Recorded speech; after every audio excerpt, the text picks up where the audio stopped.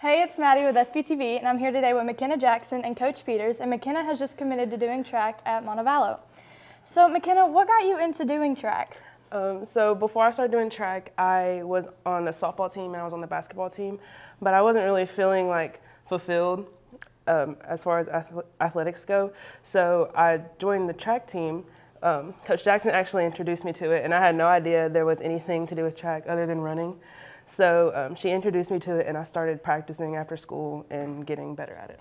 So how has doing track at Fort Payne impacted you? I love the team, and even though we're each other's biggest headache, they push me, and I do better whenever they're, there to support.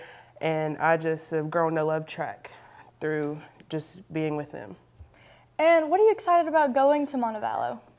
Whenever I took my second visit and I went to visit the team, they were a lot like a family, and that just reminded me a lot of our team.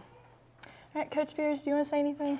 Yeah, so the track team, myself, former coaches, we're all very proud of McKenna, not just for her accomplishments on the track, which she's had plenty of, but who she is as a person, watching her grow and develop over the years as a competitor and a leader on our team, which she is. She's a very important leader on this team.